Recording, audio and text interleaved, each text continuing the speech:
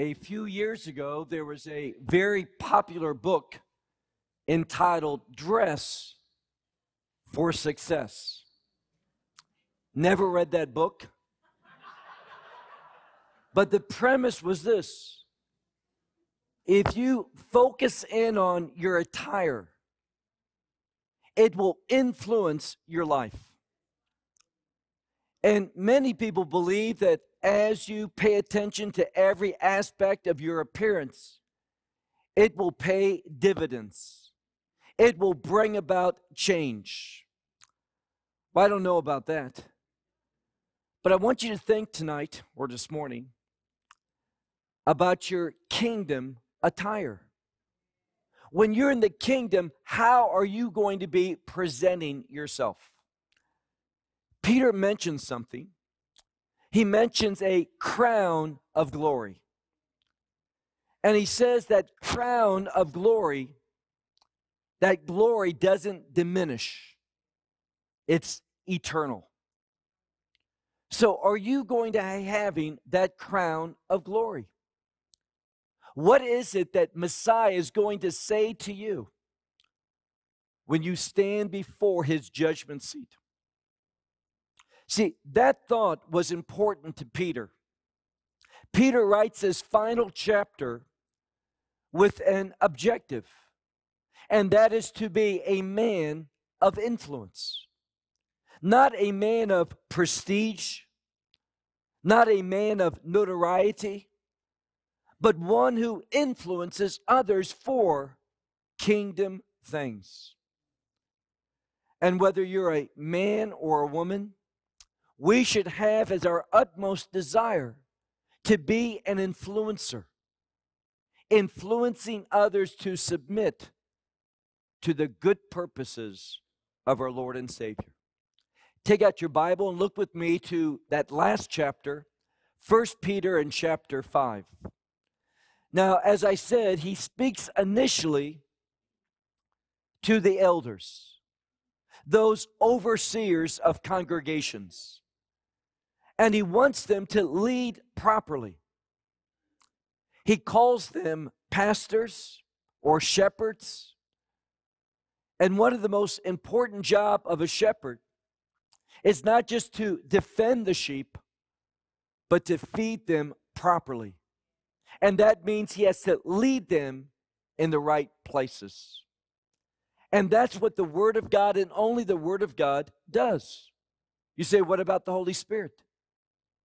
The Holy Spirit is going to move in your life proportional to your knowledge of truth. You will not be able to discern his influence, his leadership, his anointing if you're ignorant of his word. So Peter says, look at verse 1, chapter 5, verse 1. The elders among you, and he's speaking, remember how we began, not just to one congregation, but to those Jewish believers in the diaspora, in that region of Asia Minor.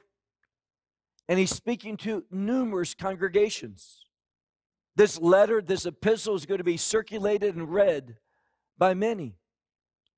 So he says, to the leaders, the elders among you.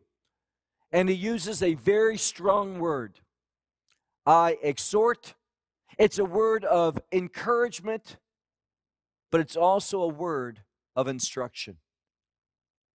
It is not a word simply, I want you to feel excited, enthused. It's a word of instruction. It has an objective, a purpose behind it. And then he identifies himself, that he too is a fellow elder, and hear this, and a witness of the sufferings of Messiah. Now, I think it's significant that he did not say a witness to the miracles of Messiah. He saw them all. But what made the greatest impression upon Peter was the suffering that Yeshua went through. That influenced his life. Now, biblically, we see something. We see that there's a relationship between suffering and love. That love that causes one uniquely to be willing to lay down his life, her life, for another. That love causes us to persevere, endure, and suffer. Throughout each of these chapters, the suffering of Messiah, the suffering of the followers of Messiah is spoken of. So he begins once more that he's a fellow elder, a leader, but he emphasizes a witness of the sufferings of Messiah. And notice the relationship. He speaks about Messiah's suffering, but then he says, and a partner of the coming revelation, I love this, of glory. Now, biblically, there's a relationship between the presence of God and the glory of God.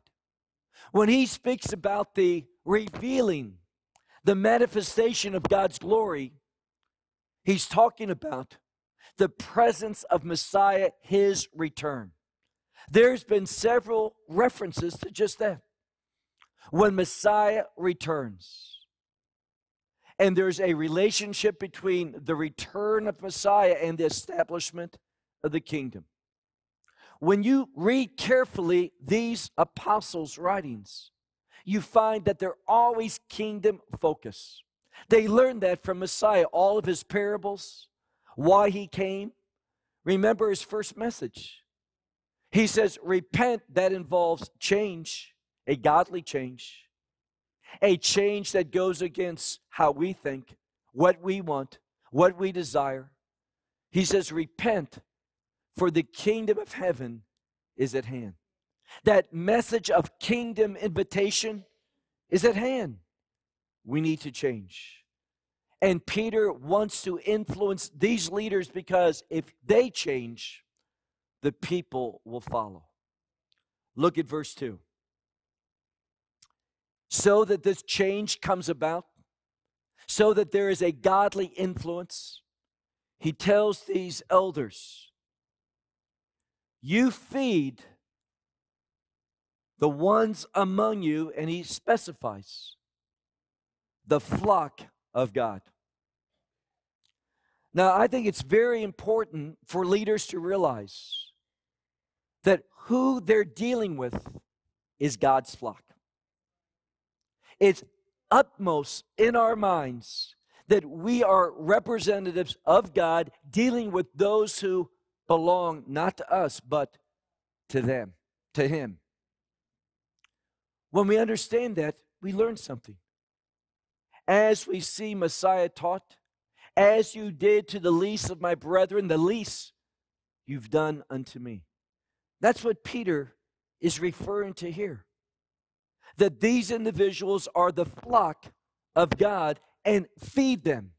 And obviously, he's not speaking here about physical food, but the Word of God, truth. And he says, overseeing. That word has a degree of responsibility. That we are responsible for those that are part of God's flock that he entrusts to us.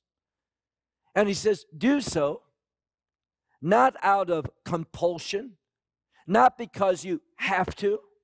See, if we're walking in truth, if we're anointed by the Spirit, we never say, what do I have to do? There's a change that's happened to us where we, by the work of the Spirit of God within us, we grow, we mature, and that maturity is manifested by agreeing with God. We always should say no to the enemy, yes to God. And the more you mature, the more you grow in the faith, the easier that yes is. So he says here, we don't do so because we have to, Because what will people say if we don't? He says that we do so, not out of compulsion, but willingly. Now, that means there's an agreement. Our will and God's will, as we mature, it becomes closer and closer until it's the same. So we don't have to ask ourselves, why do I need to do this? What's in it for me? That's that Esau spirit. Esau, when he looked at his call, he wasn't interested. He says, what is this birthright to me? How is it for me? That is not a servant. Messiah never did anything for himself. He did it out of obedience to the one who sent him and out of love for those that God called him to love. So we are called to do this willingly. And then he says something else. Not out of an ambition for gain. See, what we find spiritually is the more you grow spiritually, the less your wants are. The less interested you become in the things of this world. Because as you grow spiritually, you are going to have God's perspective. And you're going to see all these things that the world loves, the world seeks out. We're going to recognize them as sources, as targets of God's destruction. Don't labor for what God's going to destroy. Serve for what God is going to purify, refine, that it'll have an eternal aspect to it. So he says, don't do so out of compulsion, but do so willingly in agreement with God, not for some ambition of gain, but rather do so. And this is the word best translated, eagerly. Those who know God, who understand His call, His purpose for what He wants to do, we eagerly want to be a part of that. There is a desire, the same desire that Isaiah had. When God says, who can we send? Who will go for me? Isaiah says, here am I. That same message that Abraham and the other patriarchs said, that Hebrew phrase, Hineni, behold, here am I. We want to serve God. God never chooses someone out of compulsion. You say, what about Moses? Wasn't that Moses didn't want to serve God. He felt so inadequate. And that's why God says all of His objectives. When Moses says, I'm not good at this, God says, I'll take care of that. Then finally he says, God, just send someone else. Moses, he felt so inadequate. And what that was a wrong understanding of humility. God changed that. Now, Moses was always humble, but he understood that that humility was why God chose him. And we're going to see that humility is mentioned several times in this passage. Look at verse 3. This is kind of the opposite. He uses the term here, lording over, having control. Now, that is the spirit of the Antichrist. That spirit is moving bolder all over the world today. Those who belong to the world love to control. But he says, verse 3, he says, but not as lording over the congregations, but rather, he says, be examples of the flock. meaning live in a way that the flock will imitate the shepherd. Do so in a way that others understand that this is right before God, leading others to join with you. Now, one of the objectives that I love when Paul says, imitate me. He's imitating Messiah. It is growth and maturity to be able to say, it's not pride, but when he says, imitate me, he's speaking about what a true servant becomes. We become like our Savior.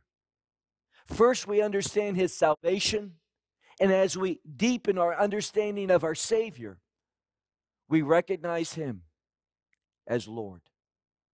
So he says here, don't lord over them, controlling them,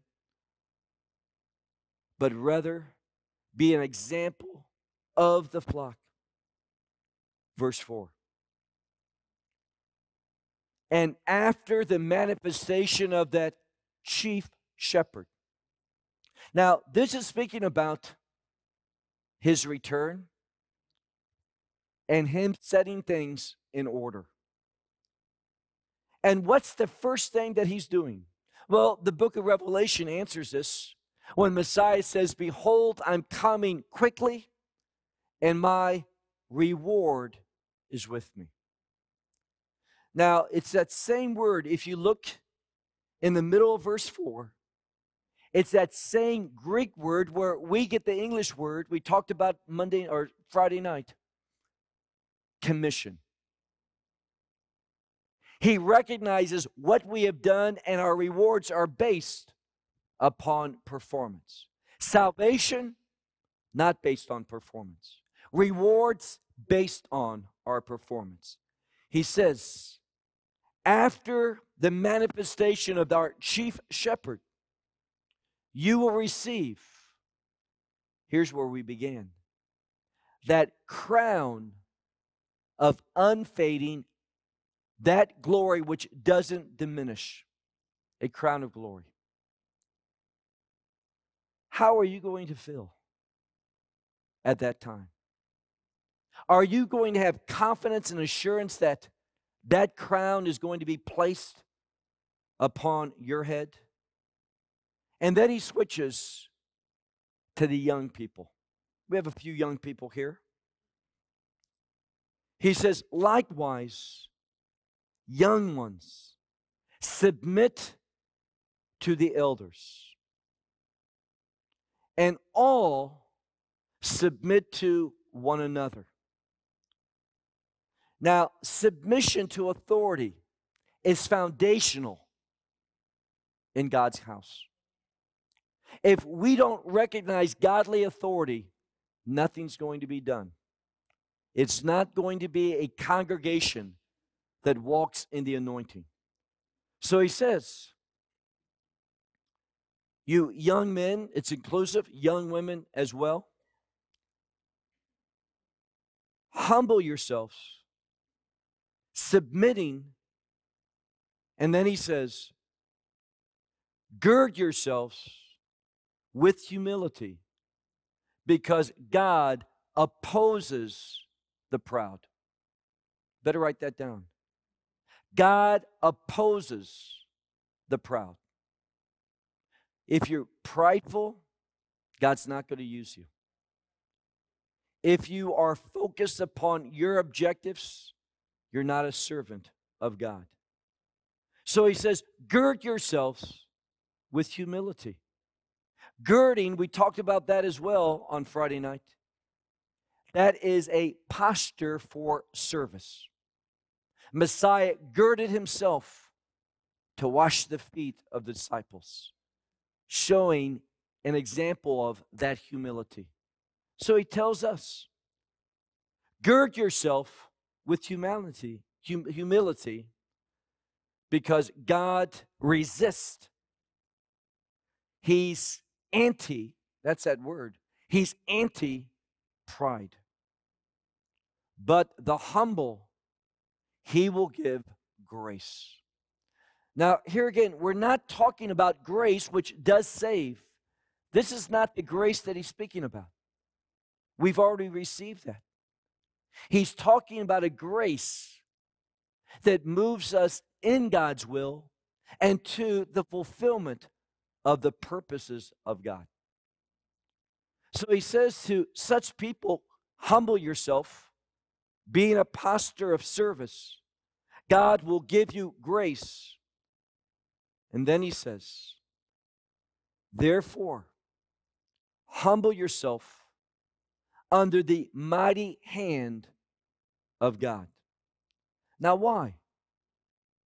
Well, that mighty hand, when I'm humble, when you're humble, God places, and it's a transfer of his might.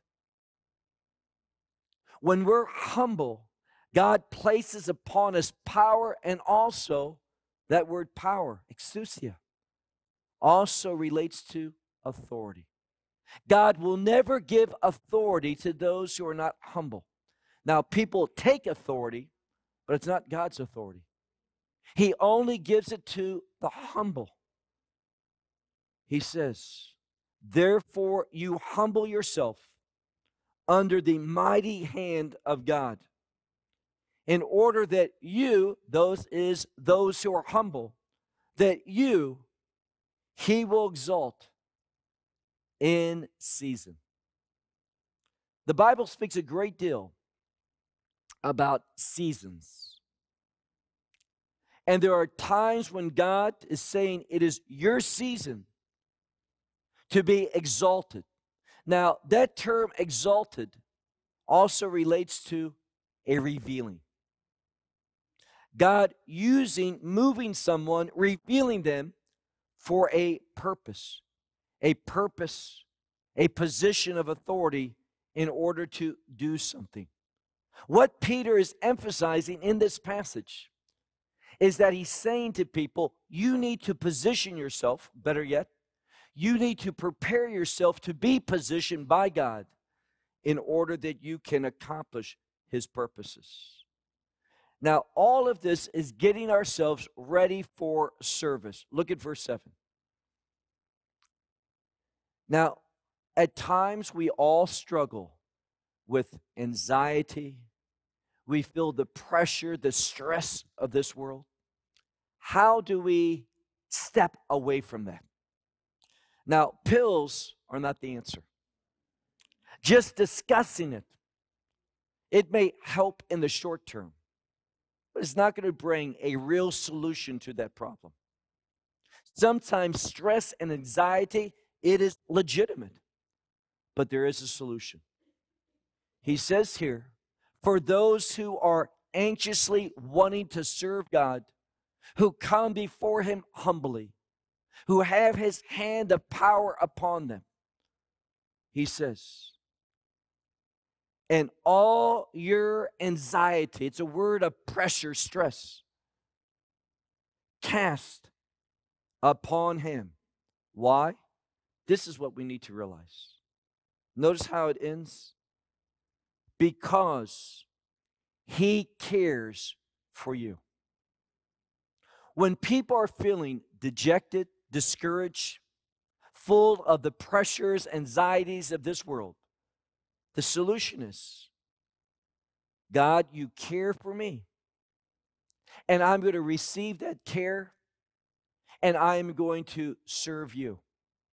When we are serving God and experiencing his provision, his presence in our life, all these things that are placed upon us by the enemy, these feelings of stress, anxiety, they're removed. See, we need to realize that obedience is the weapon against stress and anxiety. When we walk in obedience, the enemy stands aside. He might try to scare us, cause us to be fearful, but when we persevere in God's way, all those things are going to fade away. So he promises us some of your stress, no, all of your anxiety, having cast upon him, because he cares for you. Now he's going to be speaking about, now finally, there's another process. He moved from, I have a call, I need to be prepared for that call, I need to be anointed with his mighty hand. God is going to remove all this selfishness, all my self-concern, so I can see things differently. I can see things properly. And that's what he says. Look at verse 8. He says, be sober-minded. Now, this term sober is a word of clarity. See, most of the time when we are living in the world, listening to the world, following the world, we can't see things spiritually with clarity. It's all a fog. We are in a spiritual darkness that really describes the world that we're in. That's why, as we sung, we've got to step into the light. So he says, you be sober-minded. And it's only when we have that clarity that the Word of God, the purpose of God gives to us, then and only then we can do this next thing. It says, and you watch out. Now, in some Bibles, that same word, for example, in the Gospel of Matthew, it's frequently translated, take heed. It's a word of warning.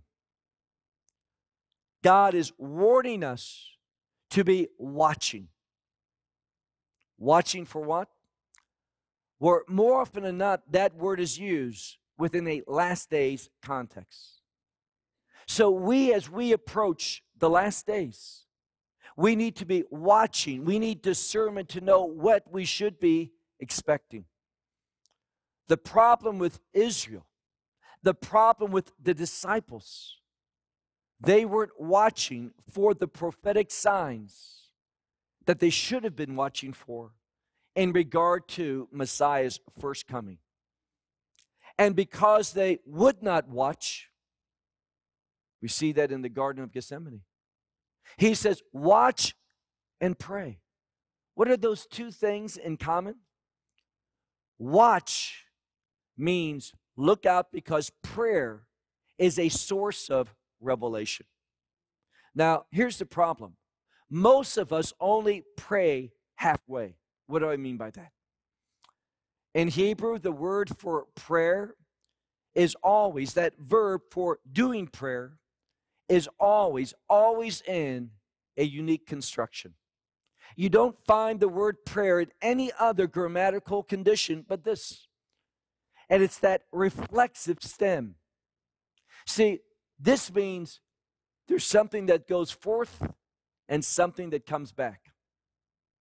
The problem is this. We only send the words to him. We really don't wait for the response. Prayer is speaking and then listening to God. We say everything, our requests, our supplications, our desires, our problems. We say amen. God hears that as an opportunity, the time for him to respond, and we walk away. We are not praying biblically. So it says here, you need a clarity of your mind. You need to see things correctly so that you can watch for what God's up to. We get insight. Just look at Israel's history. They get insight from what God brings about, where he is moving, what he is doing. So he says, watch. The disciples weren't watching, although Messiah was born prophetically in the right place. He came at the right time before the destruction of the temple. They should have been looking, they should have had expectation. They did not. And therefore, because they did not have a biblical expectation of the timing nor the work of Messiah, that suffering servant, they were totally unprepared and they scattered. What about when Messiah returns? Are the body of believers today truly watching and knowing what to look for? So he says, you watch because of your opponent.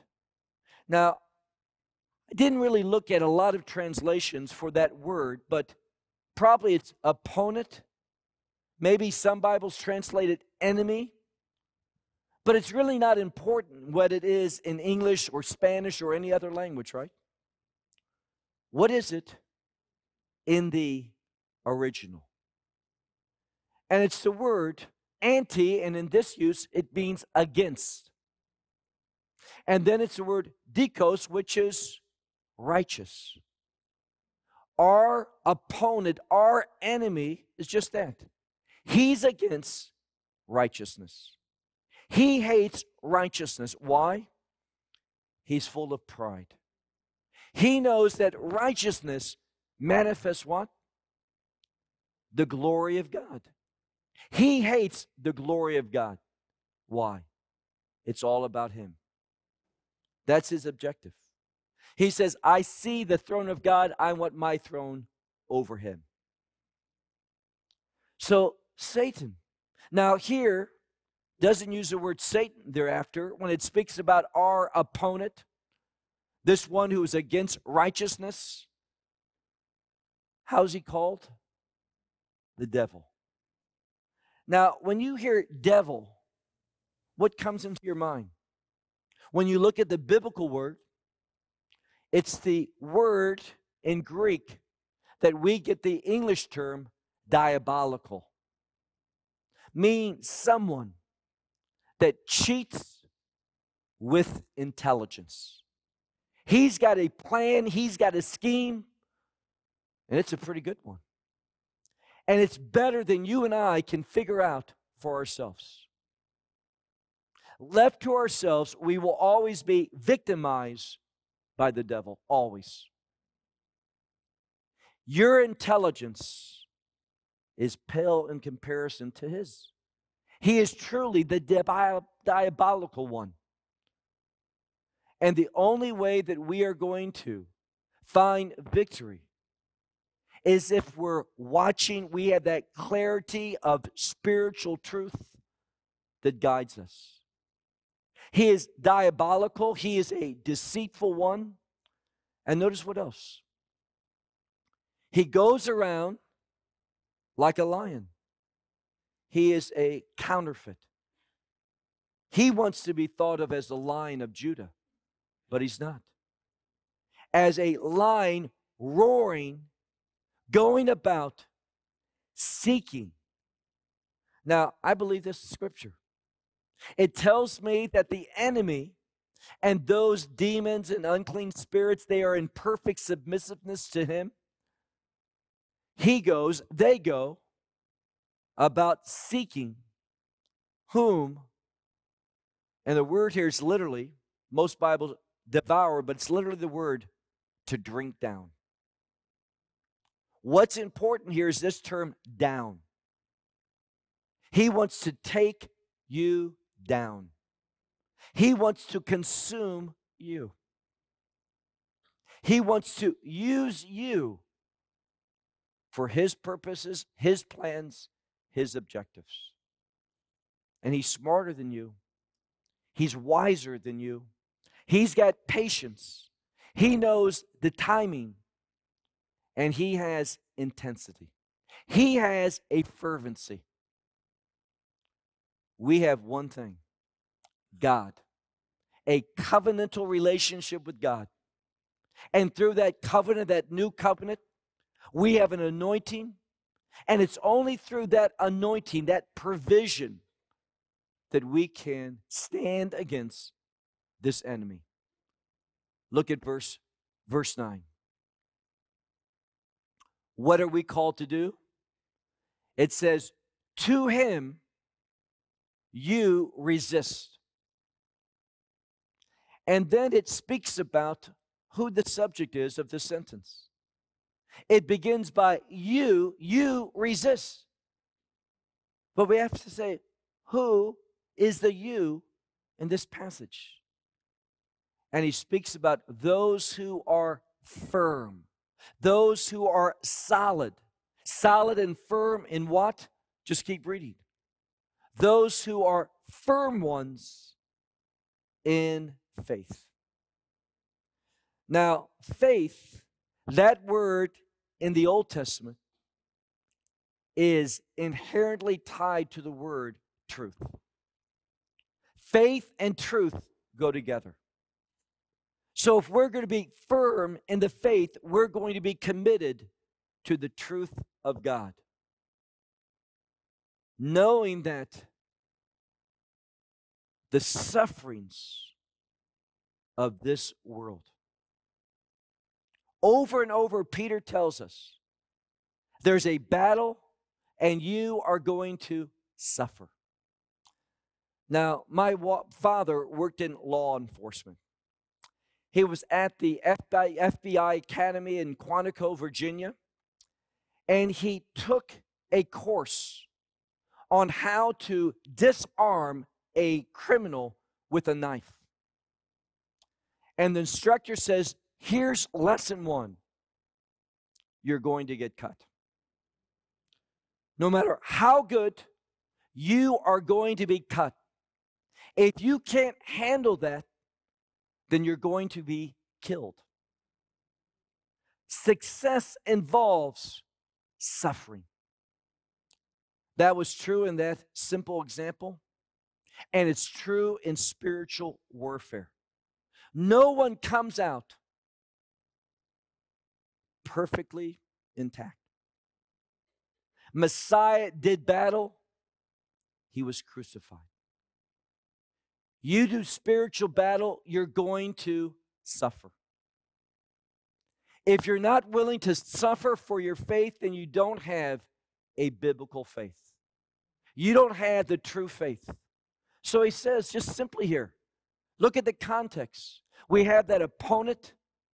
He's diabolical. He's going about like a roaring lion, intimidating. He's got power. And he says, you resist him. Be firm ones in the faith, knowing that the same suffering in this world that the brethren will complete. Now, the rabbis talk about something, mitzvot. And they say that there is a certain number of mitzvot, meaning good deeds in this context. That God has a certain number of good deeds, and when they're done, then the kingdom will come, Messiah will be revealed. Now, of course, there's no biblical basis for that. That is surely a thought that comes and derives not from heaven, but from man. But we see something that does come from the Scripture. And God says that there is a degree that needs to be accomplished of suffering. Just realize, certain things require people to go through a process that involves discomfort, pain, suffering. And when we talk about the kingdom of God, and what comes into my mind is in the book of Revelation, when those in heaven look down upon those of us perhaps that are still alive and going through that time of persecution. And you remember what they say. How long, O Lord, until your vengeance comes? And God says, stand down, be quiet, until the full number of your fellow servants. This is what Peter's speaking about. There is a requirement. It's just a spiritual law that serving God involves suffering. Who's the best example of that? Messiah. Verse 10. There's that suffering, but look at how verse 10 begins. In the Greek, The first word is actually the second word in the text, but it's always translated first, the word but. There's that full number of suffering, but the God of all grace. Hear that? All grace.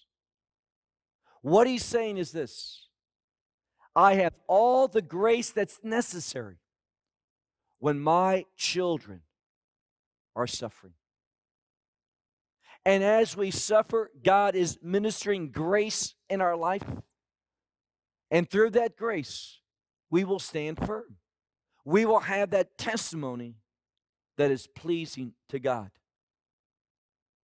He says, the one who has called us, he says, into his eternal glory. Wow. You and I have been called, and it's already been decided, if you have accepted the gospel, that you have an invitation that you're going to experience God's eternal glory.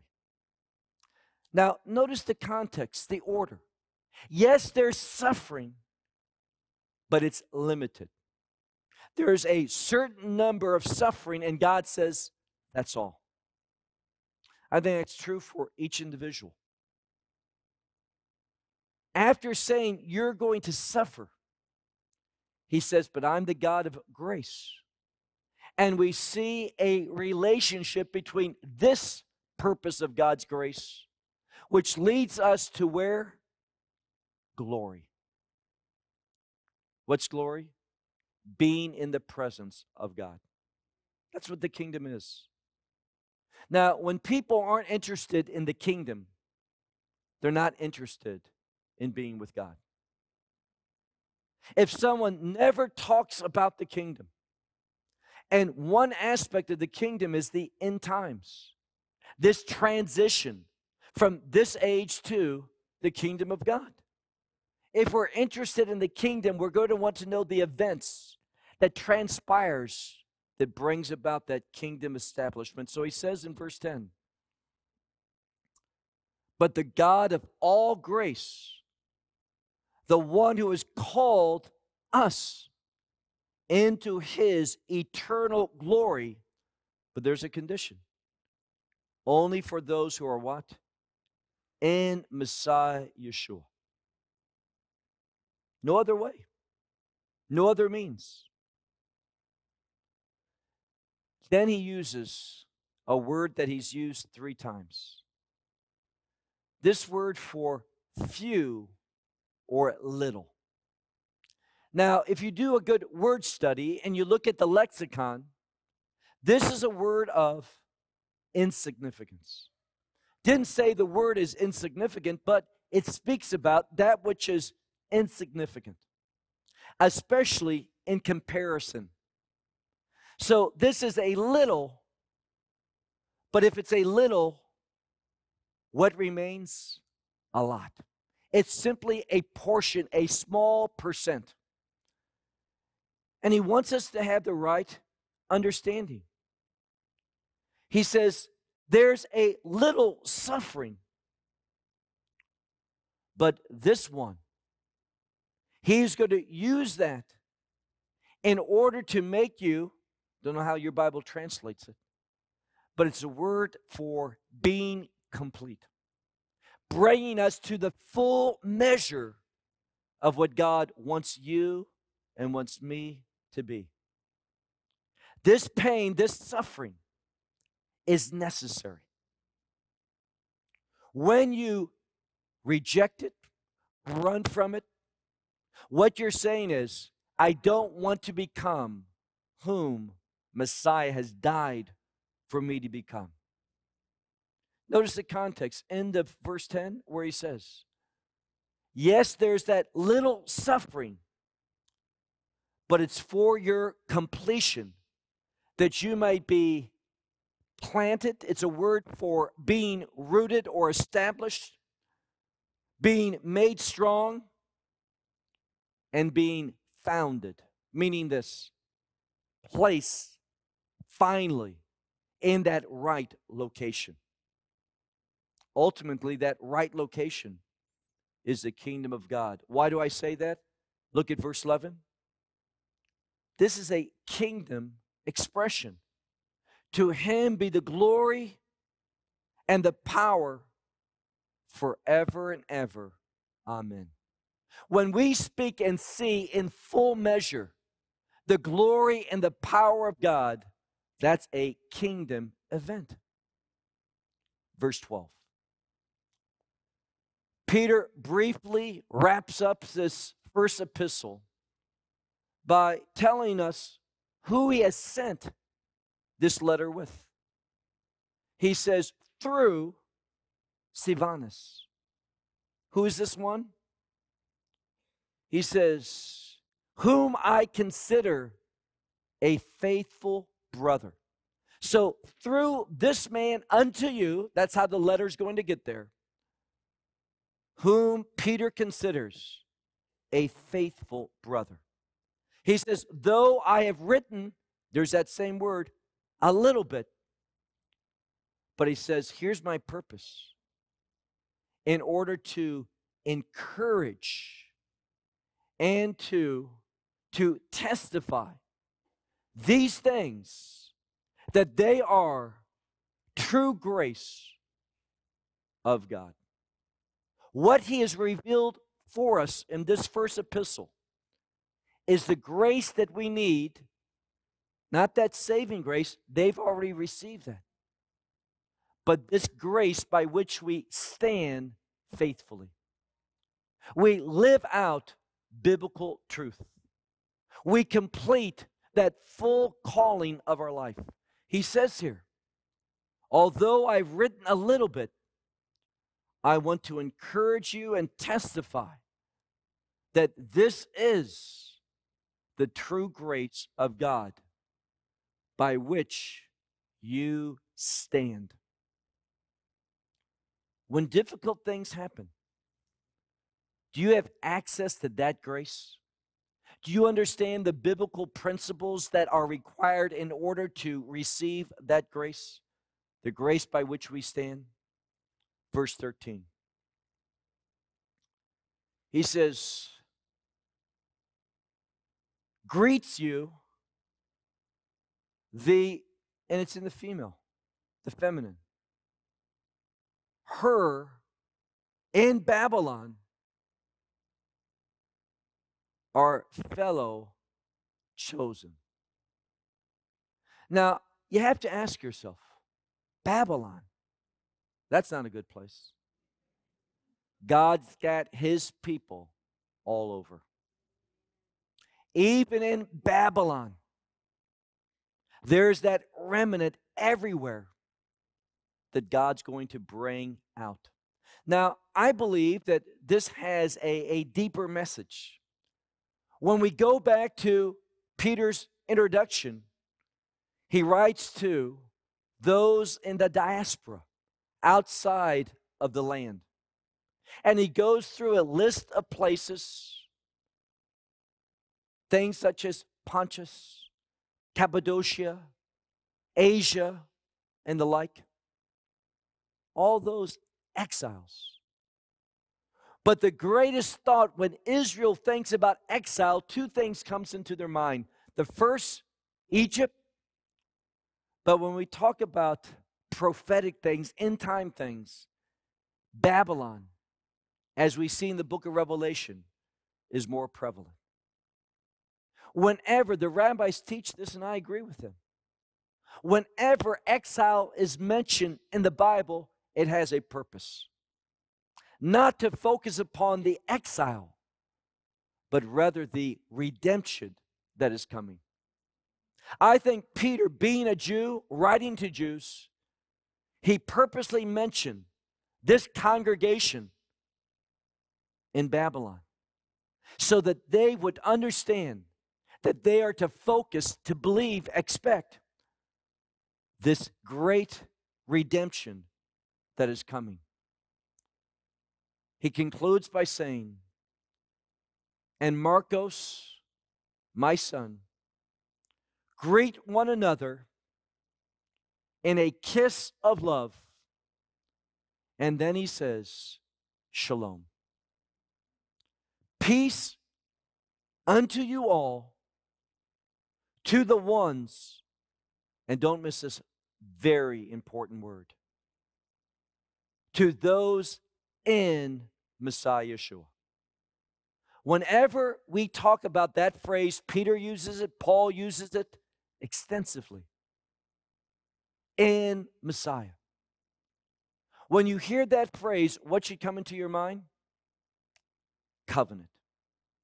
In Messiah speaks about a covenantal relationship with him. And covenant, and we see that in the Torah, whenever one enters into a covenant, they receive a calling. Did you know that? Just think about Abraham. Abraham, God says, I'm bringing you into a covenant, and I'm going to use you. Abraham never had a call on his life until he entered into a covenantal relationship with God.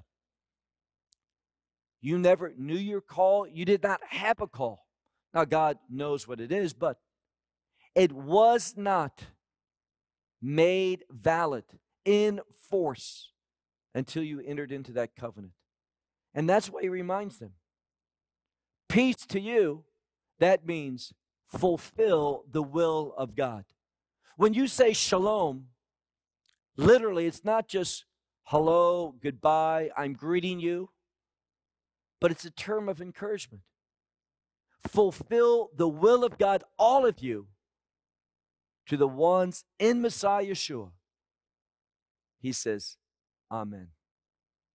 A word that relates to truth. My closing comment to you. Are you going to accept, not my words, but the words of this epistle as God's truth? What you say isn't what God's looking for. It's what you do with his truth. We're not saved by our actions. But when we speak about sanctification, and this is what Peter addressed at the beginning, this is what this epistle is about. When it comes to sanctification, the doing is foundational. It is the emphasis. Sanctification is always based upon being set apart for what? A purpose, doing that purpose, fulfilling that call. And my hope is, in some small way, because you attended this conference, that you grow more committed to the purpose of God for your life. That you leave this place more committed, with greater understanding of what are God's expectations for each of us.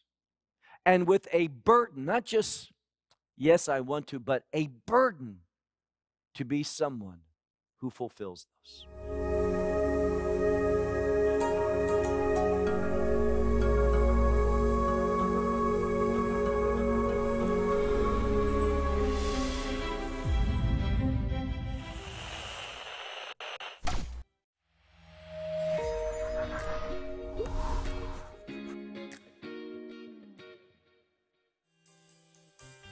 Help support God's people by purchasing items made by them, merchandise with a meaning, products with a purpose. HolyLandMarketplace.com. For more teachings, visit, support, or donate at TorahClass.com. Join with us in worship and enjoy God's Word at Seed of Abraham Fellowship.